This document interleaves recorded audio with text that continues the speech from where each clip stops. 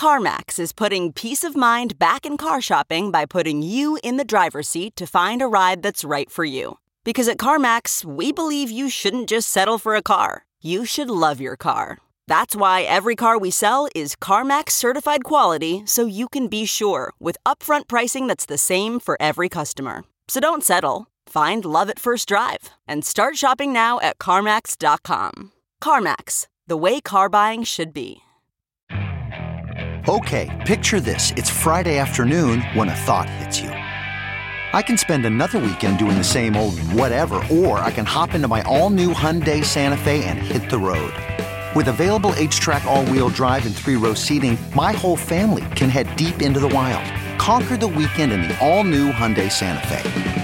Visit HyundaiUSA.com or call 562-314-4603 for more details. Hyundai, there's joy in every journey.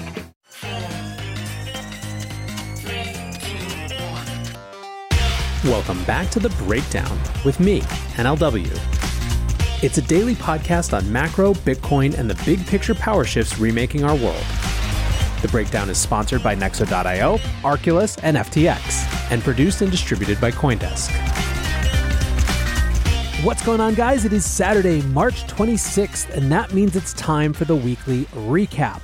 Before we get into that, however, if you are enjoying The Breakdown, please go subscribe, give it a rating, give it a review, or if you want to dive deeper into the conversation, come join us on the Breakers Discord. You can find the link in the show notes or go to bit.ly/breakdownpod. Also, a disclosure, as always, in addition to them being a sponsor of the show, I also work with FTX. Finally, one more thing before we get into this weekly recap. If you haven't bought your tickets yet, I highly suggest you check out CoinDesk's Consensus 2022, which is happening this year in Austin, Texas for the first time. It's going down June 9th through June 12th. This event is one of the biggest in the industry and has a ton of topics that cross-cut everything this industry touches. The speakers are great, from Cathie Wood to Sam from FTX to CZ to Anon thought leaders like Punk6529.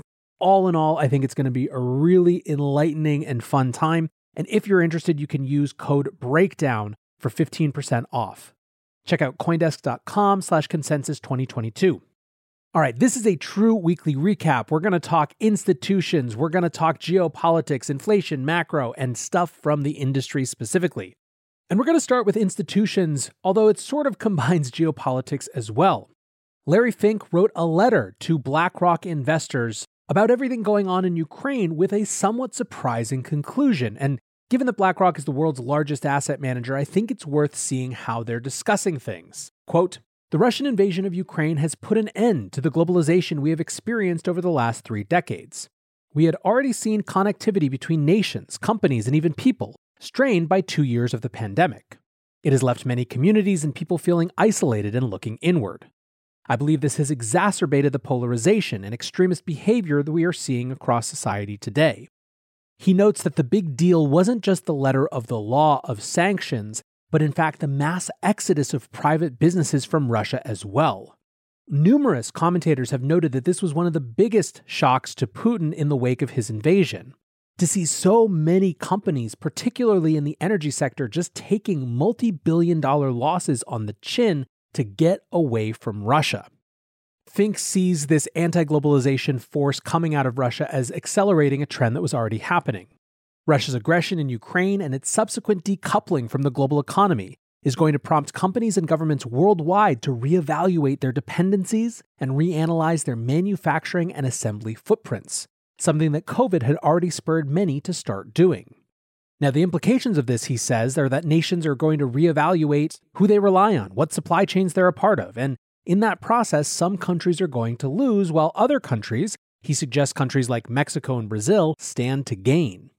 On the topic of inflation, he basically just articulates the rock and the hard place that central banks find themselves in. Quote, "Central banks must choose whether to live with higher inflation or slow economic activity and employment to lower inflation quickly." This is, in other words, the R word by any other name that we discussed the other day. But the thing that really got people's attention, particularly in the crypto industry, is the impact he suggests for this war on digital currencies. Quote, Finally, a less discussed aspect of the war is its potential impact on accelerating digital currencies. The war will prompt countries to reevaluate their currency dependencies. Even before the war, several governments were looking to play a more active role in digital currencies and define the regulatory frameworks under which they operate. The U.S. Central Bank, for example, recently launched a study to examine the potential implications of a U.S. digital dollar. A global digital payment system thoughtfully designed can enhance the settlement of international transactions while reducing the risk of money laundering and corruption. Digital currencies can also help bring down the costs of cross-border payments, for example, when expatriate workers send earnings back to their families. As we see increasing interest from our clients, BlackRock is studying digital currencies, stablecoins, and the underlying technologies to understand how they can help us serve our clients. So clearly Fink here is not really giving any indications of how BlackRock is going to be involved in the digital asset space. In fact, he doesn't even really differentiate between cryptocurrencies that are non-sovereign and sovereign central bank digital currencies. It seems like they're more interested in the formal digital currencies that may come out of governments than they are in the non-sovereign versions that are such a big part of the industry that we are a part of. Ultimately, what's most notable about this isn't the specifics, but the fact that in this relatively short letter, the leader of one of the world's most significant financial institutions is paying so much attention to the digital currency space.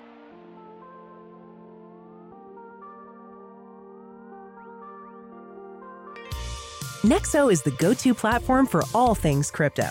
Invest in the hottest coins out there and start earning risk-free interest of up to 20% APR, paid out daily. Need cash ASAP but don't want to sell?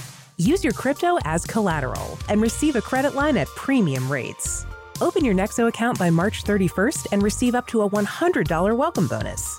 Get started today at nexo.io. That's nexo.io. Meet Arculus, the next generation cold storage wallet.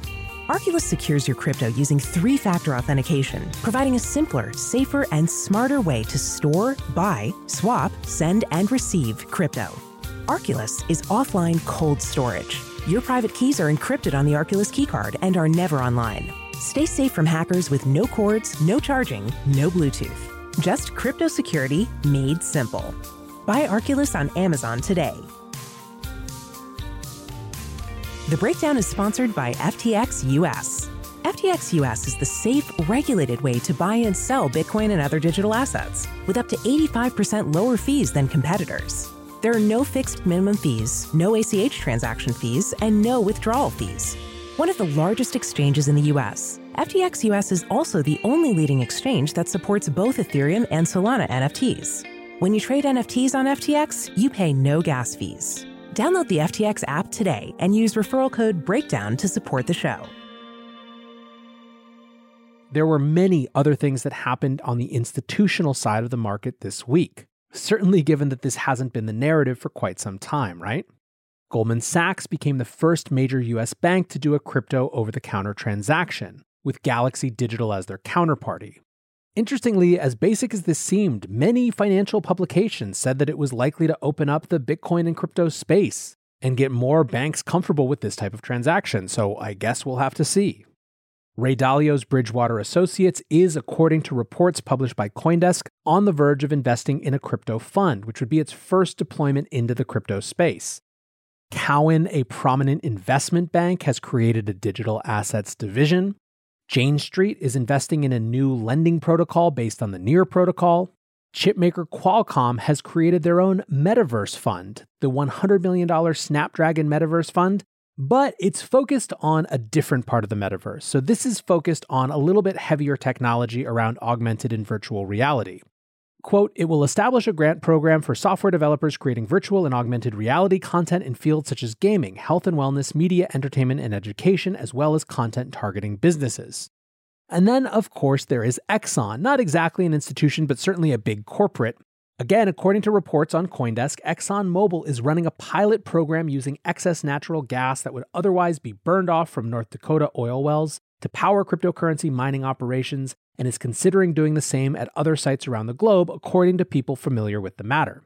The oil giant has an agreement with Crusoe Energy Systems to take gas from an oil well pad in the Bakken Shale Basin to power mobile generators to run Bitcoin mining servers on site, said the people, who asked not to be named because the information isn't public. The pilot project, which launched in January 2021 and expanded in July, uses up 18 million cubic feet of gas per month that would have otherwise been burned off or flared because there aren't enough pipelines. Still in the realm of unconfirmed, but seems pretty solid. And if indeed a company the size and significance of Exxon is thinking about how Bitcoin integrates into their natural gas process, you have to think that that is going to have ramifications for the rest of the industry. So that's a little whistle-stop tour of the institutional side of the crypto industry. What about what's going on in geopolitics? Well, in addition to the general view of Russia and Ukraine that we just discussed with Larry Fink, we've also got two really significant events in the energy space that have implications for the US dollar, as you heard yesterday if you listened to my show. The first is that China and Saudi Arabia are accelerating their conversations about pricing oil in the yuan. Right now, 80% of the world's oil is priced in dollars. Saudi Arabia's economy and currency are pegged to dollars. And this has been the way of the world since 1974 after negotiations with President Richard Nixon. This is why we call it the petrodollar system. However, these days, China consumes 25% of Saudi's oil output and is pushing hard for the yuan to be the settlement currency for more international trade. In Russia, Vladimir Putin is biting back at sanctions by forcing what Russia calls hostile states to pay for their energy from Russia in rubles. These are contracts that were formerly priced in dollars or euros that Putin is now saying they will not fulfill unless those countries, many of whom are lined up against Russia because of its belligerence in the Ukraine, instead pay in Russia's national currency, the exact currency that sanctions are trying to tank. A Russian state official also offhandedly mentioned that if they needed to price things in Bitcoin, they would as well. So, there's that. Bringing it back more domestic in terms of inflation and the macro scene, the big thing this week was Jerome Powell discussing 50 basis point rate hikes, which, while not seemingly very aggressive given the fact that inflation is at 8% or more, based on even official numbers, is pretty significant in historical context, given that we haven't seen a 50 basis point rate hike in a single meeting since March of 2000. Subsequent to which the dot-com bubble was burst and we went into recession. Also a bit of an interesting narrative watch in the macro space. There is lots of chatter around how stocks are indeed inflation hedges, and that's why they continue to be buoyant despite all of this volatility. And then let's close out with our industry, and obviously one of the big themes for 2022 is the relationship between governments and crypto, and boy was that on display this week. Florida's Governor Ron DeSantis said that he had directed the state to explore accepting crypto for tax payments. He said this as part of a larger discussion around signing a bill that would have a financial literacy requirement for graduating from high school. The Austin, Texas government is exploring something similar around tax payments. Meanwhile, up north, New York State is moving closer to a moratorium on proof-of-work mining. The specifics of that moratorium have gotten a little less aggressive than they were before, but obviously not something that those of us in New York at least are overly thrilled about. In India, the finance bill, which includes extremely high crypto taxation, is moving forward, while in Thailand, they are outlawing cryptocurrency for payments, not for use as a speculative asset or a tradable asset, but just for payments starting April 1st. In what could either be a small deal or a pretty big deal, El Salvador has delayed its Bitcoin bond, saying it's not the right time based on global market volatility. Now, the reason this could be a big deal versus not such a big deal is that many countries, many jurisdictions, are looking at the El Salvador experiment with keen eyes. For some, they're wondering if that's the type of policy they would pursue. For other international actors, such as the IMF, they're watching to see if this El Salvador Bitcoin thing represents a real threat to the way that the global monetary order is set up now. If the Bitcoin bond delay is just about what they say it's about, global market volatility, which obviously there is right now, then it probably doesn't have any real impact one way or another on the success of the overall experiment. If, on the other hand, they're finding much less demand for this thing than they thought, or they're running into logistical or technical issues, that could be a different story. The Bank of England has outlined a framework for regulating crypto, which people are now poring over, and an official in Malaysia has said that the government should recognize Bitcoin as legal tender. And then, of course, on top of this, the industry continued to move forward as it always does. As the cap end to a story from last week, we got Bored Ape Yacht Club parent and now CryptoPunk IP owner as well, Yuga Labs, formally announcing their $450 million fundraise. This, friends, as I have said, is the year of absolutely everything, and this week was no exception. For now, I want to say thanks again to my sponsors, Nexo.io, Arculus, and FTX. And thanks to you guys for listening. Until tomorrow, be safe and take care of each other. Peace. Hey, Breakdown listeners, come join CoinDesk's Consensus 2022, the festival for the decentralized world, this June 9th through the 12th in Austin, Texas. This is the only festival showcasing and celebrating all sides of blockchain, crypto ecosystems, Web3, and the metaverse, and is designed for crypto newbies, investors, entrepreneurs, developers, and creators. Don't miss speakers like Cathie Wood, SBF, CZ, Punk6529, and Joe Lubin, to name just a few. Use code BREAKDOWN to get 15% off your pass at CoinDesk.com/consensus2022.